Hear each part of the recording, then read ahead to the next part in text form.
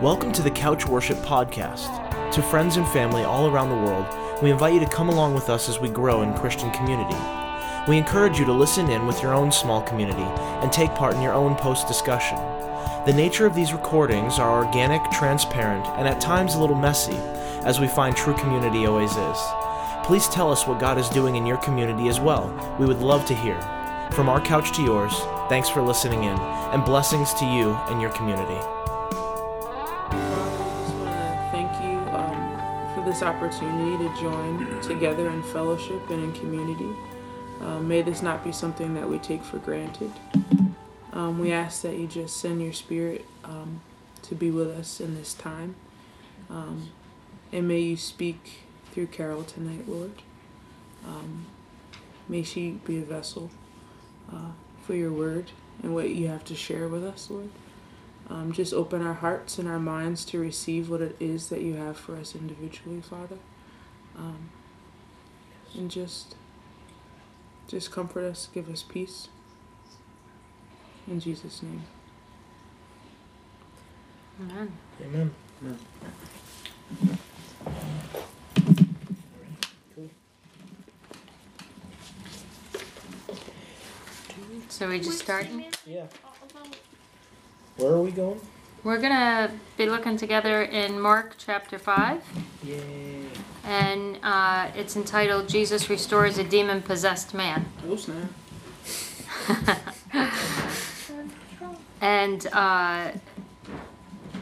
it comes right after the portion of scripture where Jesus calms the storm.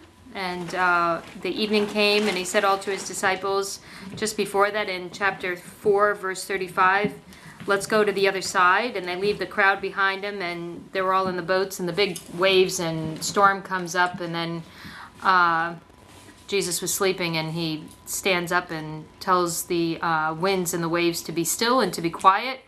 And when it became completely calm, that actually frightened the disciples.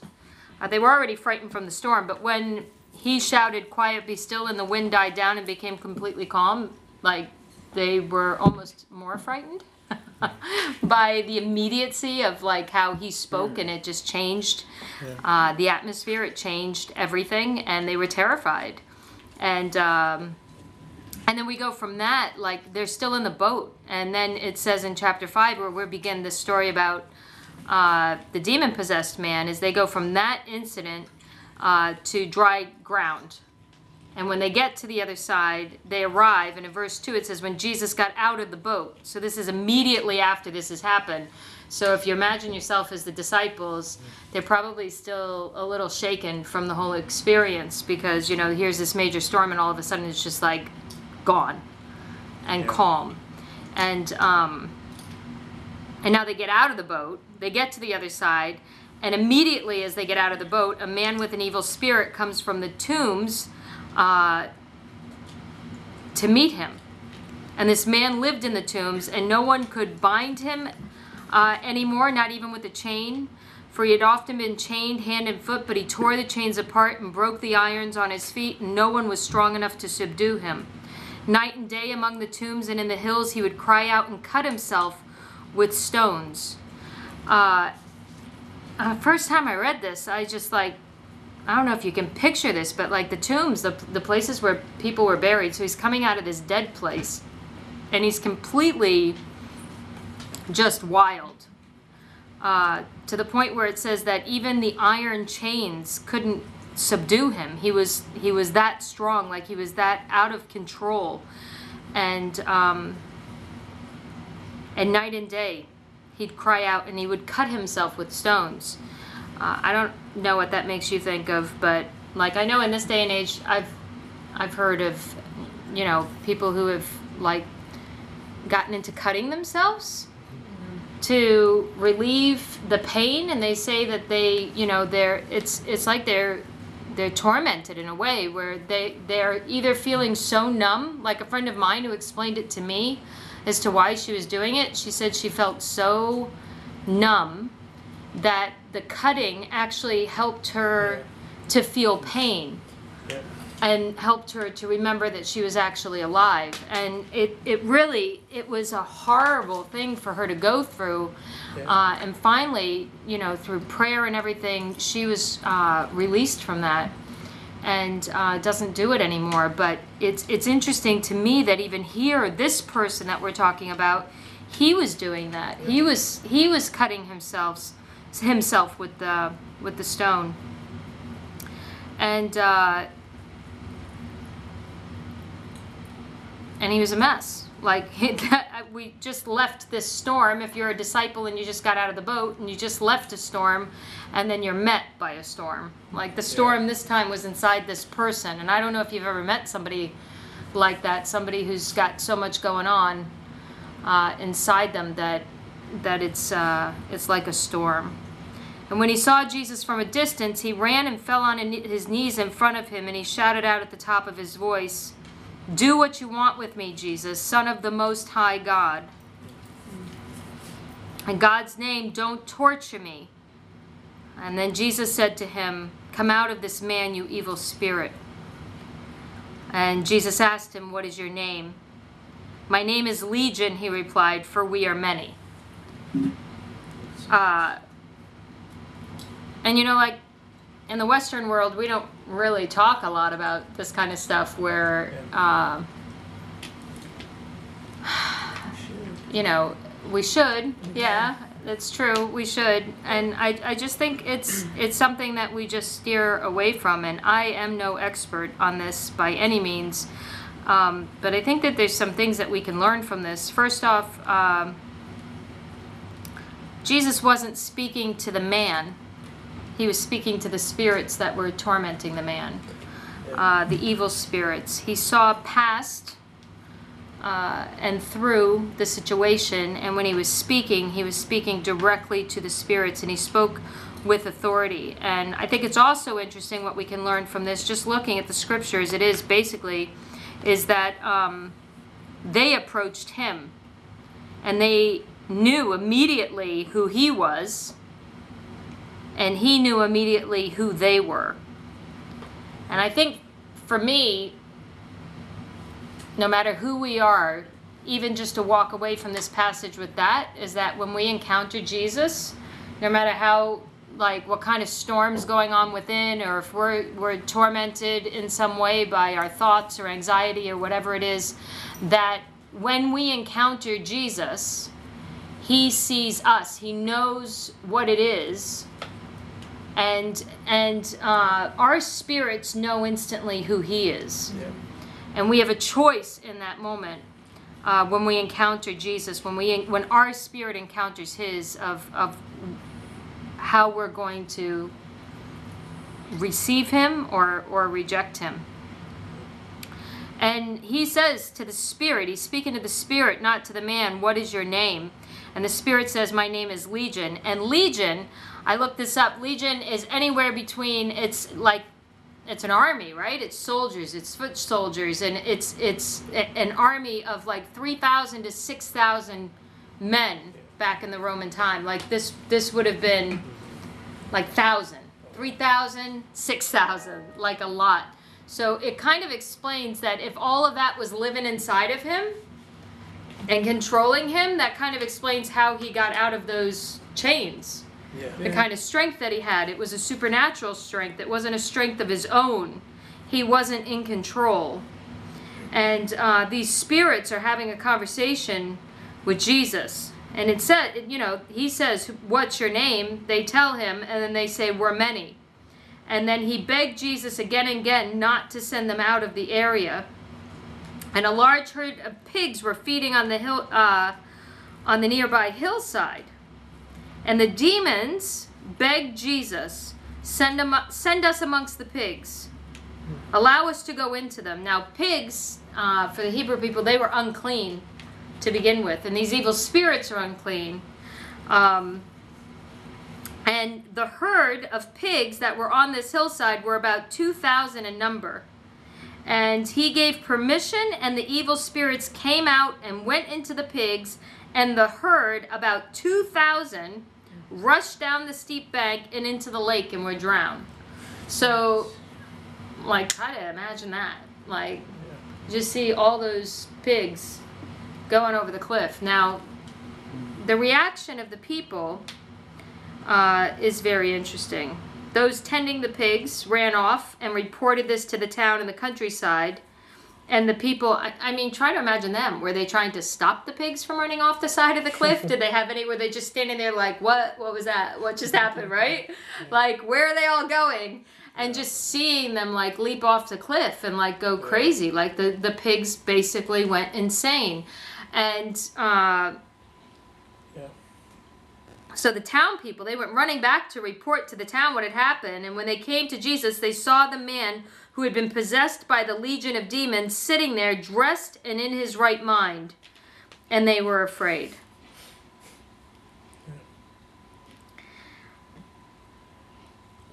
And that was Brittany.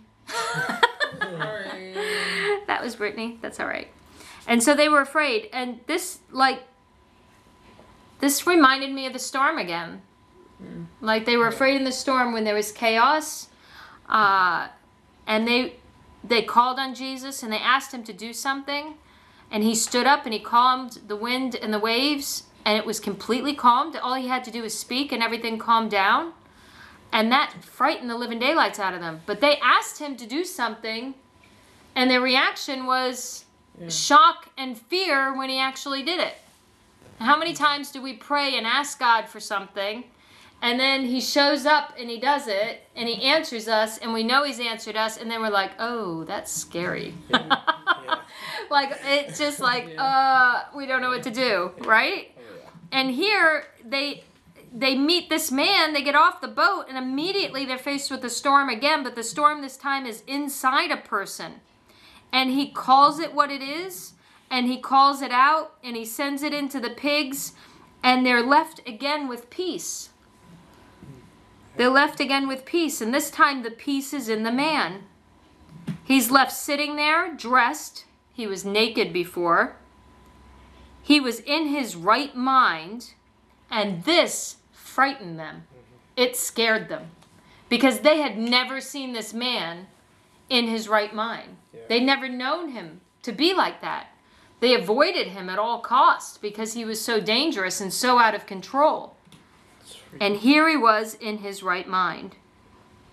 And you think everybody in the town who'd known him his whole life, who had seen him in that state, who knew that they had to go a different way to get around where he was because he was so dangerous, you think that they would be excited. Just like if once the storm stopped, you'd think the disciples would be excited. But they were afraid. They were afraid. They weren't excited. Those who had seen it told the people what had happened to the demon-possessed man and told about the pigs as well. They seem to be focusing more on the pigs instead of the fact that this man got released from a legion of demons. And the reason they probably focused more on that was because they were losing money. That was their livelihood. That was where their food was. That was, and here, like, they just lost. It was like all this money just went off the cliff. Like, they just lost all their income. So they're not focusing on the fact that this man got healed. They're focusing on, I just lost a whole bunch of money. Yeah. 2,000 pigs. 2,000, right? 2,000 pigs. 2,000, yeah. Like, that's a lot of money just leaping off the side of a cliff and nosediving into the ocean. So the people's reaction isn't, wow, you freed this man. Wow, you're powerful. Wow, you did such a miracle in his life. The reaction of the people is that they begged him to leave the region. They're like, you? Yeah. You're scary, and we don't want you here. Yeah. We want you to leave. Which is so bizarre to me in some ways, and I was trying to wrap my head around that and thinking, he changed this man so drastically, and they could see it. They couldn't deny it, and they wanted him to leave. Like, why would they want him to leave? And then all of a sudden it dawned on me, they were comfortable with chaos. They knew him like that. They knew what he was. Yeah. They knew how to avoid him. Yeah. They knew how to deal with him. They knew how to condemn him. They were comfortable with his chaos. They had gotten so used to him being the guy down by the tombs They got comfortable with his chaos. And so when peace came, and the man changed, and change came to their region, they weren't comfortable with that change. They weren't comfortable with peace. They didn't want to have anything to do with that. Not only did it cost them with the pigs, but it also changed everything. Peace unnerved them. Peace made them uncomfortable because it was change. Yeah. Now who is this person? They'd have to get to know him all over again. They didn't know what to do with such an undeniable change that had taken place.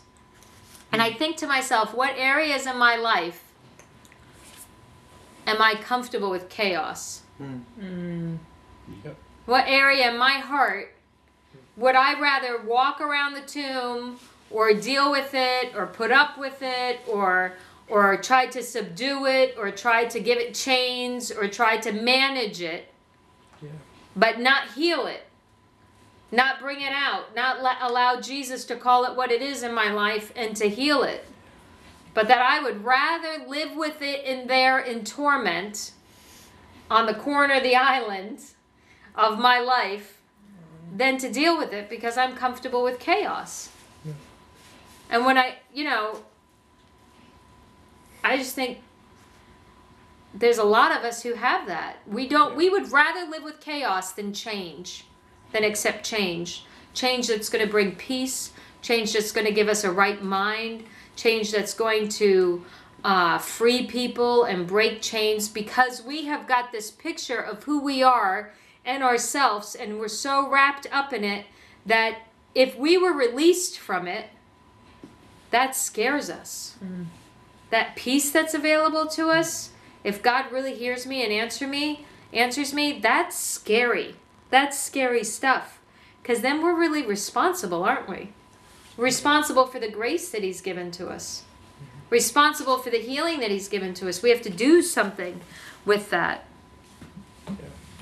And you know what? I love this about Jesus. They tell him they want him to leave. They beg him to leave. And Jesus is so respectful. Like if you reject him or you ask him to go away or you say, I need you to back up 3 steps, he's a gentleman. He's going to back up 3 steps.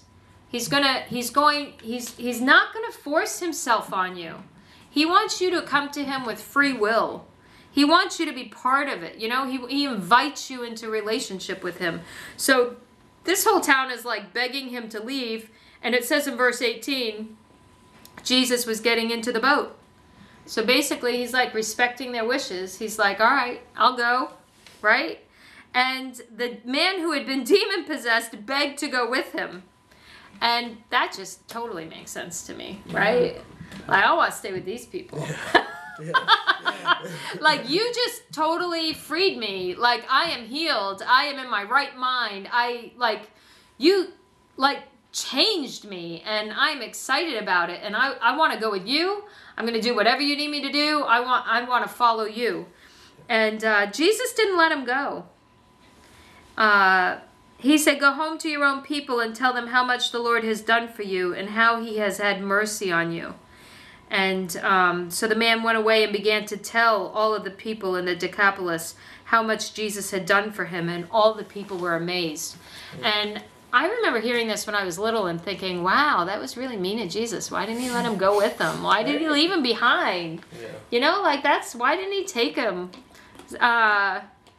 I was kind of upset for the man. Like, he got healed and then he got left behind. But I look at it differently now. I think it's like, Jesus is like, they're not welcoming me. They don't want me to stay. Yeah. But if you stay, I'm there in you. Yeah, exactly. The witness of what I did Is in him. is in you. Yeah. So everybody who comes in contact with you goes, oh, you were the man by the tombs. It's a reminder.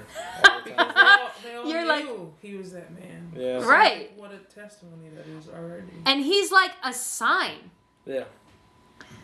He's a sign to everybody he comes in contact with. Every normal conversation he has with them, every time he enters a room, they're like, oh, you're that guy. You know? And then he can say, yeah, I'm that guy, Jesus did this for me. Yeah. And he's a testimony. And that's, he's responsible for what God had done for him, for what, he has a testimony. He has a word. And so by Jesus leaving him there, he left the witness of what he had done in that man's life. And so he didn't leave the people. He respected their wishes and backed off and got back in the boat and left, but he didn't just leave without leaving them the testimony of what he had done. By leaving the man there, he left a testimony so that those people who were hearing this testimony were amazed. And we have to believe that that changed them as well. Yeah. And I think sometimes we want instantaneous, and the whole city was saved kind of thing. This man experienced instantaneous. Jesus spoke to him and it was instantaneous. He was healed. He cast the demons out. But the crowd, the people there in that area, in that region, for them it wasn't instantaneous. They needed a little processing time. Yeah. And the Lord left this man as a sign so that they had the time they needed to process what had happened and to accept this man. And to, in accepting him, accept Jesus and what he had done in his life. I just, that's what I feel like the Lord has been saying to me through this. And I just would leave you with that one main thought of what area of our life are we comfortable with chaos? Where we're trying to contain it, where we're trying to keep it there. And are we willing to allow God to speak to that part of our life? And are we ready for change? Are we ready to accept change? And are we willing to accept peace? Because it's the peace that this man received, the right mind and the right spirit, and the peace that he received that was such a powerful testimony to the people that he was left to see. So the peace that we receive in our healing and in dealing with things and giving them to God and allowing God to speak into them, that change that we're afraid of, that peace that we can receive that is ours, that's where our testimony lies and our opportunity to represent him. Because like that man, we can't go with him where he is now. We're here, and we're here for a reason. And we're left here to be a sign and to be a witness of the miracles of what he has set us free from. So let's just pray. Lord, I just pray for everybody in this room and anybody that's listening. I just pray that if there's something that you're struggling with, if they're struggling or being, feel tormented in the mind or in the spirit, Lord, I just pray that we bind that in the name of Jesus, and we just ask that you set them free. We release things to you, Lord, and give you permission to enter into our hearts and allow your spirit to just fill those places in our hearts and mind. And we ask that you give us a right mind, Lord. We pray that you'd give us a right mind, that we would have the mind of Christ.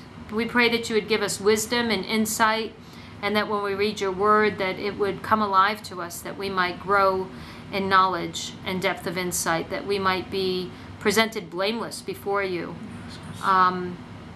We pray, dear Heavenly Father, that in those areas where we're afraid to deal with that place that we avoid, that place of comfortable chaos that we'd rather just leave over in the corner, Lord, we just pray that you would gently approach us, and that you would speak into those areas, and that you would bring healing, and that if you can speak into this man's life, dear Jesus, and he had legions, and you were able to heal him and set him free, there's nobody in this world that you can't set free. If they call on you, you can set them free. And so with whoever's listening, and for even our own hearts, Lord, we just thank you, and we are believing that today, that the God who is able to free this man and be a testimony in him and give him peace and speak peace into his life is the same God that we are praying to right now and calling upon. And we thank you, Lord, that you hear us and you answer prayer. Amen. Thanks for listening to the Couch Worship Podcast. Check in next week for another episode, and don't forget to tell us all about what God is doing in your community as well.